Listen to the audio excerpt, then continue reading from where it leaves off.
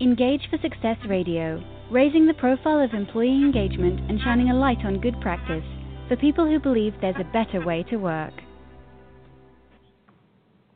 Well, hello and welcome to show number 336 from Engage for Success. I'm Jo Moffatt, I'm host for today's show, and today we're going to be exploring how we go about helping frontline workers solve real business issues and friction points, to paraphrase the title of today. And I think many of our listeners have workforces who are frontline or remote or not connected with head office through conventional PCs or communication channels, and yet they are an enormously important source of innovation and creativity and insights, and very often they are the people who are most directly connected to the voice of the customer as well. So, it's very, very important that we find ways to listen to them. So to help us explore this topic, I'm very pleased to welcome as our guest today Stuart Eames. Stuart is Retail Innovation Lead at Waitrose, who are obviously one of the UK's leading grocery retailers. And so welcome to the show, Stuart. Hello, how are everyone?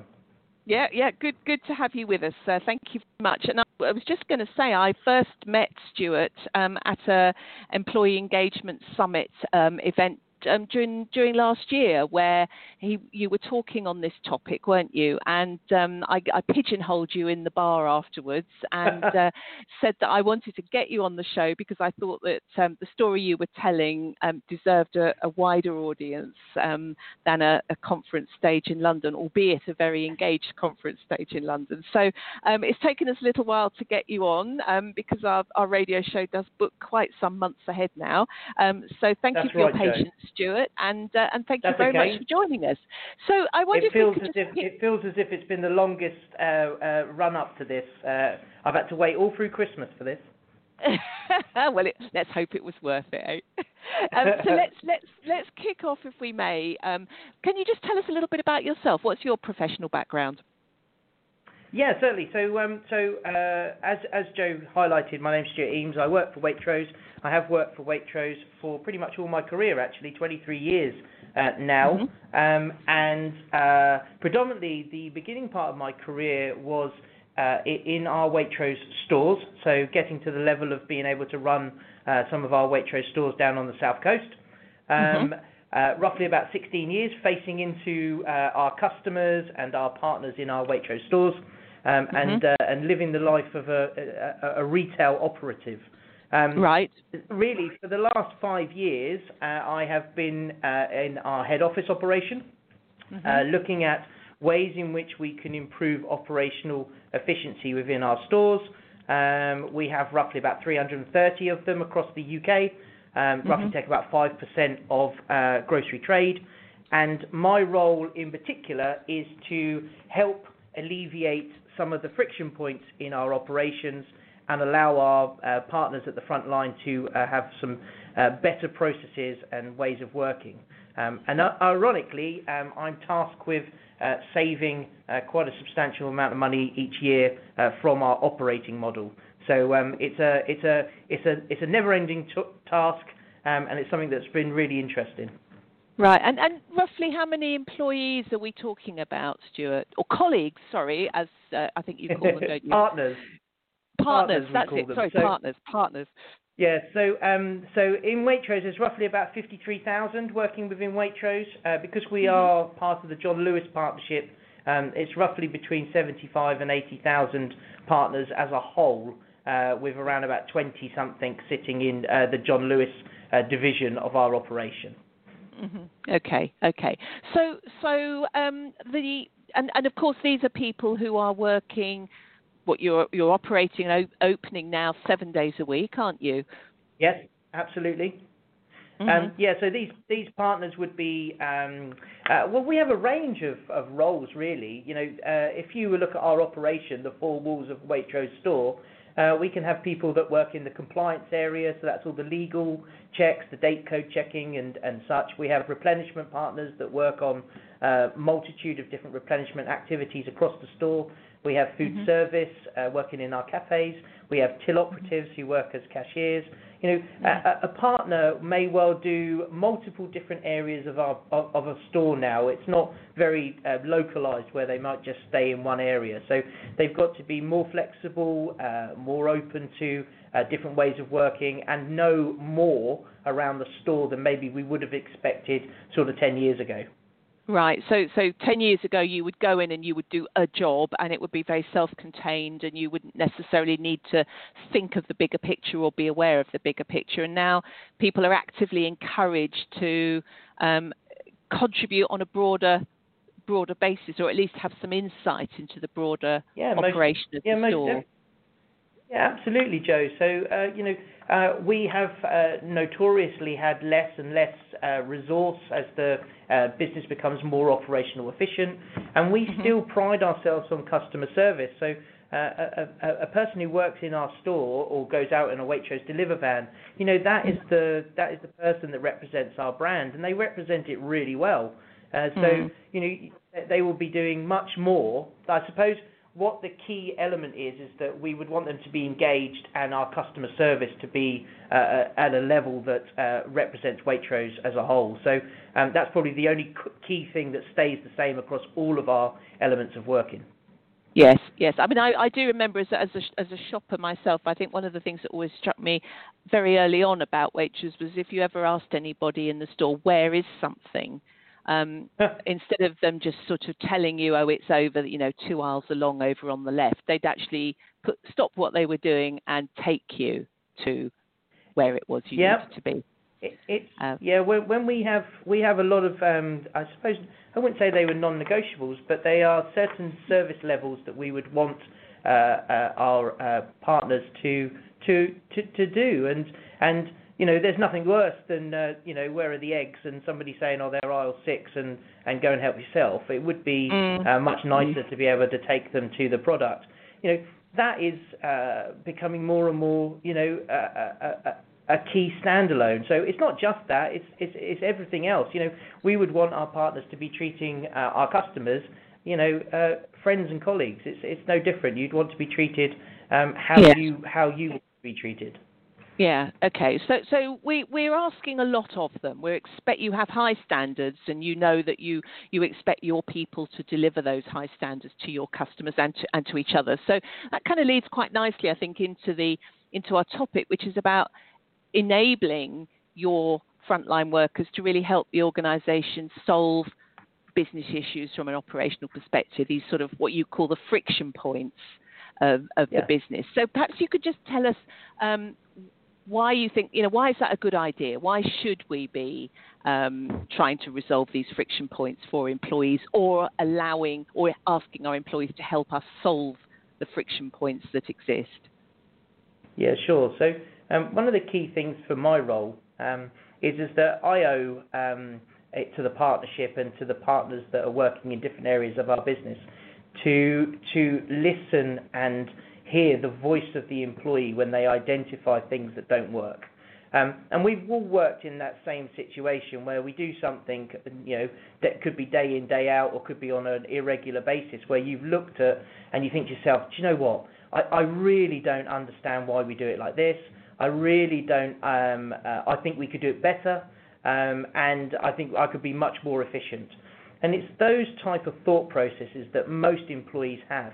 And in fact, historical data shows you that, ideas, employees have loads of them, and they are generally an untapped resource, because most of the time within businesses, you look at some of the bigger problems from top down, things that we want to deliver as part of the strategy, and maybe some of those smaller things that can really alleviate some of the friction points at a daily basis. Don't get noticed, or don't get pushed up the levels, and have a tendency to just stay there. Nothing more frustrating than going to your manager and saying, I've got this great idea, and they go, well, I really don't know how to help you with that. We look at a model. There's a gentleman called Sidney Yoshida in 1989 created this model called the iceberg of ignorance. And it's still relevant now. It's really important because at a senior level, what you find is that some of those really intricate problems at shop floor level are not known.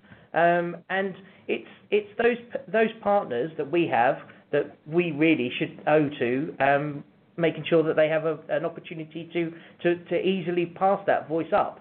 And that's what we pride our partnership on. So, it's just as much my responsibility to make that happen as it is for anyone else to do their roles in different areas of the business. Yes. And of course, this ethos is totally aligned with our enabler 3 of Engage for Success, where we talk about the employee voice and that tapping into and listening to employee voice is absolutely crucial, and it is so much more than just an annual or biannual or even quarterly survey or pulse survey. It's actually saying that our people very often understand many of the problems which you've just said we may not even be aware of. So it's not only being aware of the problem, but also actually having some really quite bright ideas about how to solve those problems or make those situations better for customers and for each other, isn't it, really? Yeah, and what I've found as we've sort of delved into this subject is that employees want to be listened. They want to do better. They want their business to be successful, and that's part and parcel of the principle 1 of our business is that you want to be engaged in a successful and profitable business, and it's our responsibility as partners to continue to add ideas as to how to do that. And that is really, really important. And sometimes just listening and understanding what some of, sympathising with some of these problems. I mean, I've lived a lot of them in my time in stores anyway. It's really important to do that. And the morale around solving some of these everyday friction points is untapped. You'll be surprised how frustrating it can be to continue to do something that doesn't, that maybe doesn't work, or you don't think it's the most efficient. And actually, what we can find is that people disconnect from that and go, well, it doesn't matter what I do, no one's listening. This problem will never be solved. And I think that's the point when you get to, and you go, well, hang on a minute, we as an industry have failed to get that voice of the employee. So there's a kind of vicious cycle or vicious circle of if we don't listen to it, and there's a virtuous circle to be developed if we do listen to it. Yeah, absolutely. So the positives out of it can be really strong. Really strong. And this is absolutely the reason why we looked at launching a Partner Ideas scheme that allowed anybody within the business, and I mean anybody, it doesn't really matter where the ideas come from, an opportunity to be able to voice their ideas, to a engaged team of individuals whose day job was to hopefully make things better. Now, a wonderful. I can't solve every problem, but there's so many that we would like to make a difference on, and there's so many that we've made a difference on so far. Okay, I'd love to hear a bit more about some of those. So how do you, with 53,000 partners, how do you go about actually hearing and then acting upon that employee voice or those ideas? How do you go about it? Well, that's not an easy task. And firstly, I would say to you that despite the fact that 53,000 people work in Waitrose, not everybody wants to voice their ideas and so on and so forth. So we have roughly. So we first of all went around saying that there are certain friction points to even submitting an idea. So firstly, if you are a cashier and you don't have the ability to be able to suggest an idea when it pops into your head. There are other options where you might be driving a van for Waitrose and visiting some of our customers as part of Waitrose Deliver. You might come up with this great idea, but it's not really relevant to submit that idea there and then, or you haven't got anyone to be able to tell. Our Partner Ideas scheme is basically a website and an app that allows anybody to register as a profile and be able to submit their idea through a number of quick questions to be able to try and categorise and highlight where that idea is going to impact. And then it's just a drop, it's a submit. And what that then does is come through to us as a central team to have a look at ways in which we can interact with it, whether we can comment on it, go back, ask some more questions. It has the ability to upload pictures, media. There's like functionality on it, so other partners are liking ideas or disliking ideas depending on what type of idea it is. And it gives us the ability to easily categorise and identify an idea that's come up from the shop floor. So, that's the easy part, to be honest, Joe. Being able to hopefully get an idea or a spark of innovation from somebody that's working within an area of our store. The difficult part is then what do you then do with it, and how is it relevant? Is it right? Should we deliver it? How do we deliver it? I mean, those are the difficult questions. But the easy part is actually, tell us your ideas. Yes, and engaging people in that process so that they know that actually it is worthwhile, that it's not just disappearing into a black hole and never to be heard again, I guess. Yeah, and that's when I was working in Waitrose stores, one of the frustrations I had is that you have this store versus head office scenario, and it's not intentional. It's not a bad thing, but what you find is that some of the systems that you have within your store, the processes within your stores, you can't influence or change the way in which they do that. You are reliant on somebody who has knowledge in that system, who has a development team in that system, or who is owner of that process, etc., etc. And the difficulty is how do you get your idea or your suggestion to the right person in a business that's as big as ours, as big as any business that you have. It's really difficult. And what I've found is that dedicated team of individuals that are able to match those ideas to the right person here at head office and get some honest feedback and some views on whether or not you can do it, is actually the bit that was probably missing. We've now got that, and I think it's really useful to be able to make an idea come up and go somewhere, or at least be heard. Yeah, so what sort of numbers are we talking about, Stuart? Is that something you can share or not? So what, numbers of ideas or numbers of people? The sort of scale, really, of how many ideas are you filtering, and how do you, because it's a good idea in the first place, because you can't sort of see if every idea will fly, because they can't all have legs. No, exactly. And you'll have ideas that have got potential. You have ideas that maybe haven't been thought through as well as that other ones. You'll have ideas that are more of question some of the stuff that maybe we need to do legally that no one knew about, and some of these other constraints. So there's lots of different formats of ideas. Some are new ideas, new strategies, and so on and so forth. We've had roughly about 4,200 ideas in total. Goodness. And when did the scheme begin? So roughly 2016. So that's in 3 years. Okay. We're able to deliver roughly about 10% of those at the moment. Is what the average. Yes. So it's roughly about 400 ideas have had an opportunity to go forward or be changed. And that won't just be our team that look at doing that. That will maybe be an idea that goes out to another area of our business, whether it's commercial, marketing, supply chain, and they go, oh yeah, this is a really great idea. We'll look at implementing that. So it's not just my team that are responsible for delivering that. It's also other people go, oh no, that's a great idea. We should definitely do something with that. So they take them seriously. They sort of give them proper. They're treated with a degree of credibility and taken seriously. Absolutely. Yeah. I don't think there's a Sorry, go on. Sorry. No, I was saying I don't think there's ever been a time where you look at an idea and you go, and it's not. And that is the lovely part of the partnership. We are really interested and open to suggestions. Not all of them could be done, and that's a fact of life, unfortunately.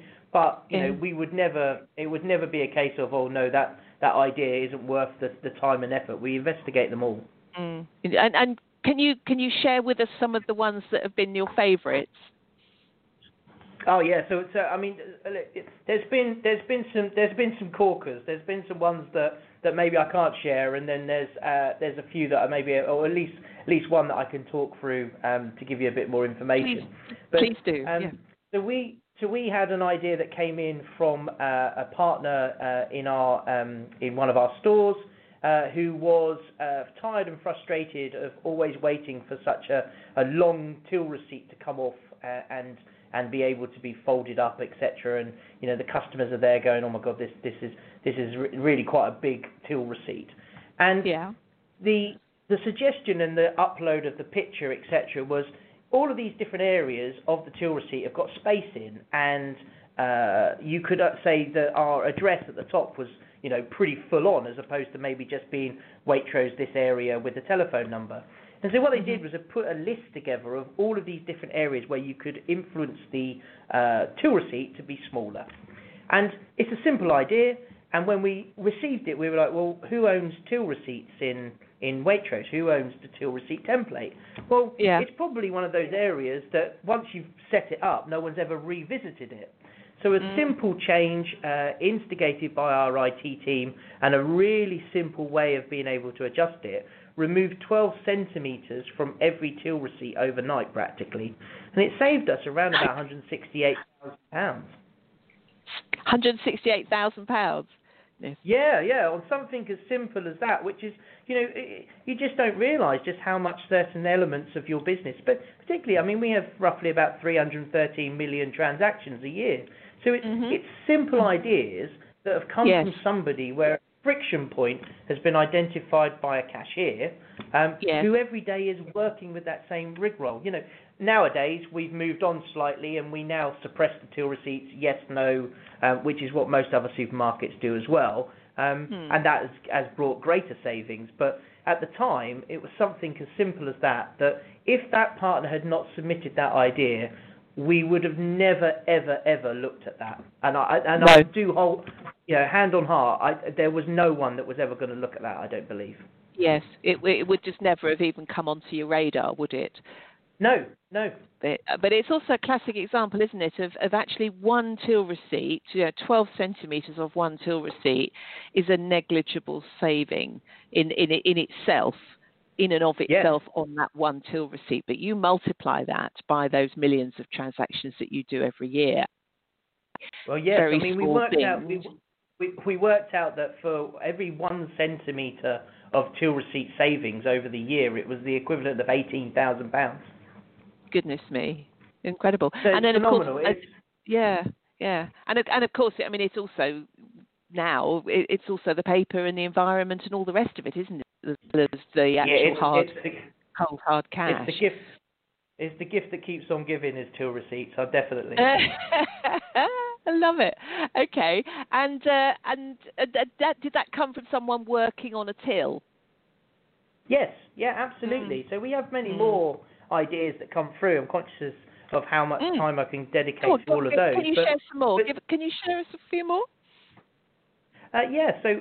So we've had some of our everyday our paperwork and stuff that we do as part of our cleaning rotors and those type of things, our compliance elements. So people have said, well, we don't need to check this, we don't need to check that. Well, sometimes we've been able to say yes, we do, but there are another examples where we haven't, and just simple changes on our paperwork, which is done across 350 stores, 356 days of the year, etc., have removed loads of unnecessary paper and unnecessary ticks. We've had product ideas that have come through, partner ideas. One particular one was around a very special Ethiopian bread that was taken on by a buyer and delivered. That was originally shared through a partner idea. So there's lots of different things that come through that I look at operational efficiency. So some of the ideas that come through, it's an eye opener as to where it even goes in the business. But without the Partner Ideas scheme, you not only would not see those, you also then wouldn't be able to put them in front of people who have a decision-making process outside. So, no, it's been a real eye-opener. Yeah, I can imagine. And how do you assess the ideas? Do you prioritise them against a set of criteria, or what's the sort of crunch point between saying actually this is something we could run with, or this one's just not going to happen? So I think there's kind of three elements that we particularly use, and it's kind of like a three-way triangle. So it has to be either simpler for the employee, so we're removing time, effort, and non-value adding from an employee task that can otherwise be spent on customer service. It has to be, if it's going to impact the customer, it has to be better for the customer or no change for the customer, so that we're not impacting on customer service as we deliver something. And then the final one is that it's got to be cheaper for the partnership to overall run and do. So as long as it hits one of those elements on the three-way triangle, then it's got potential for us to be investigating. Now, what we then do is that we then prioritise whether or not what type of impact it has. So the greater the impact, the greater the chance of us focusing and driving that one forward. And what sort of is there a typical time frame, Stuart, between somebody putting an idea through the website or the app and you getting it? I mean, I guess the extent to which the time it takes to get something up and running depends on the complexity, but is there a typical time scale between when you get the idea and when a decision might be made about going with it?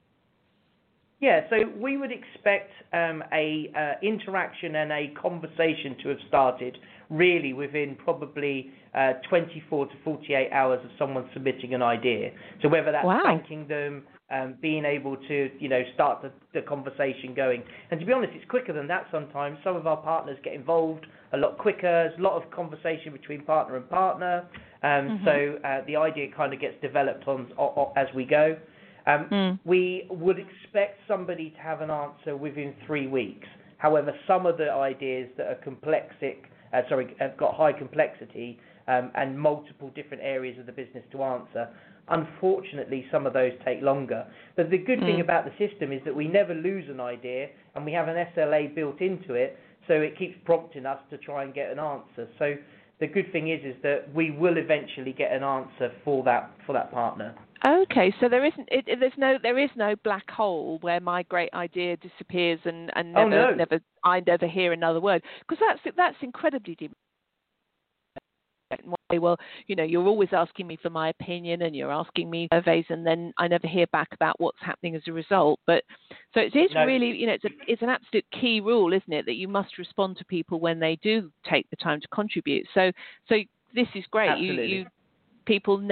Every single idea gets a response. And how do you? Oh yeah, absolutely. How do you couch it when ideas can't be taken up? I mean, how do you explain that to people? Well, it is difficult because everyone's idea is a golden nugget. So you want to be really careful with that, because there's nothing worse than ultimately saying that the idea isn't able to go forward. But we do apply a lot of honesty. Honesty is really important in this frame, because if it's gonna introduce a load of costs, it's not going to quite solve the problem. It's good to be honest, but at the same time, it's absolutely, there's nothing worse than your idea not going forward. But we've got people that haven't, have submitted ideas, haven't had them go forward. They still submit the next one. It's if you frame it properly, then I think everybody understands that not everything can happen in a business. Excellent. Well, we've got a minute remaining, Stuart, so thank you for that, and thank you for talking about it with such passion. If there was just one thing you'd like our listeners to take away from hearing about this, what would it be? So 4 years ago, when I started looking at asking for, asking 53,000 partners for ideas, everyone thought, blimey, you're going to get a lot of ideas there, Stuart. What I would suggest is that, asking for ideas is not a bad subject. It's actually pretty amazing. And when you get all those ideas back and you start to do stuff and deliver stuff because of them, and people, smile, they see some of their ideas being landed, it's rewarding. It's incredibly rewarding. So don't shy away from asking for ideas. That's what I would say I would take away. Perfect nugget to close on. So thank you very much, Stuart Eames from Waitrose and Partners, for sharing that insight with us. Thank you, everybody, for listening, and good night from me. Goodbye. Engage for Success Radio, raising the profile of employee engagement and shining a light on good practice for people who believe there's a better way to work.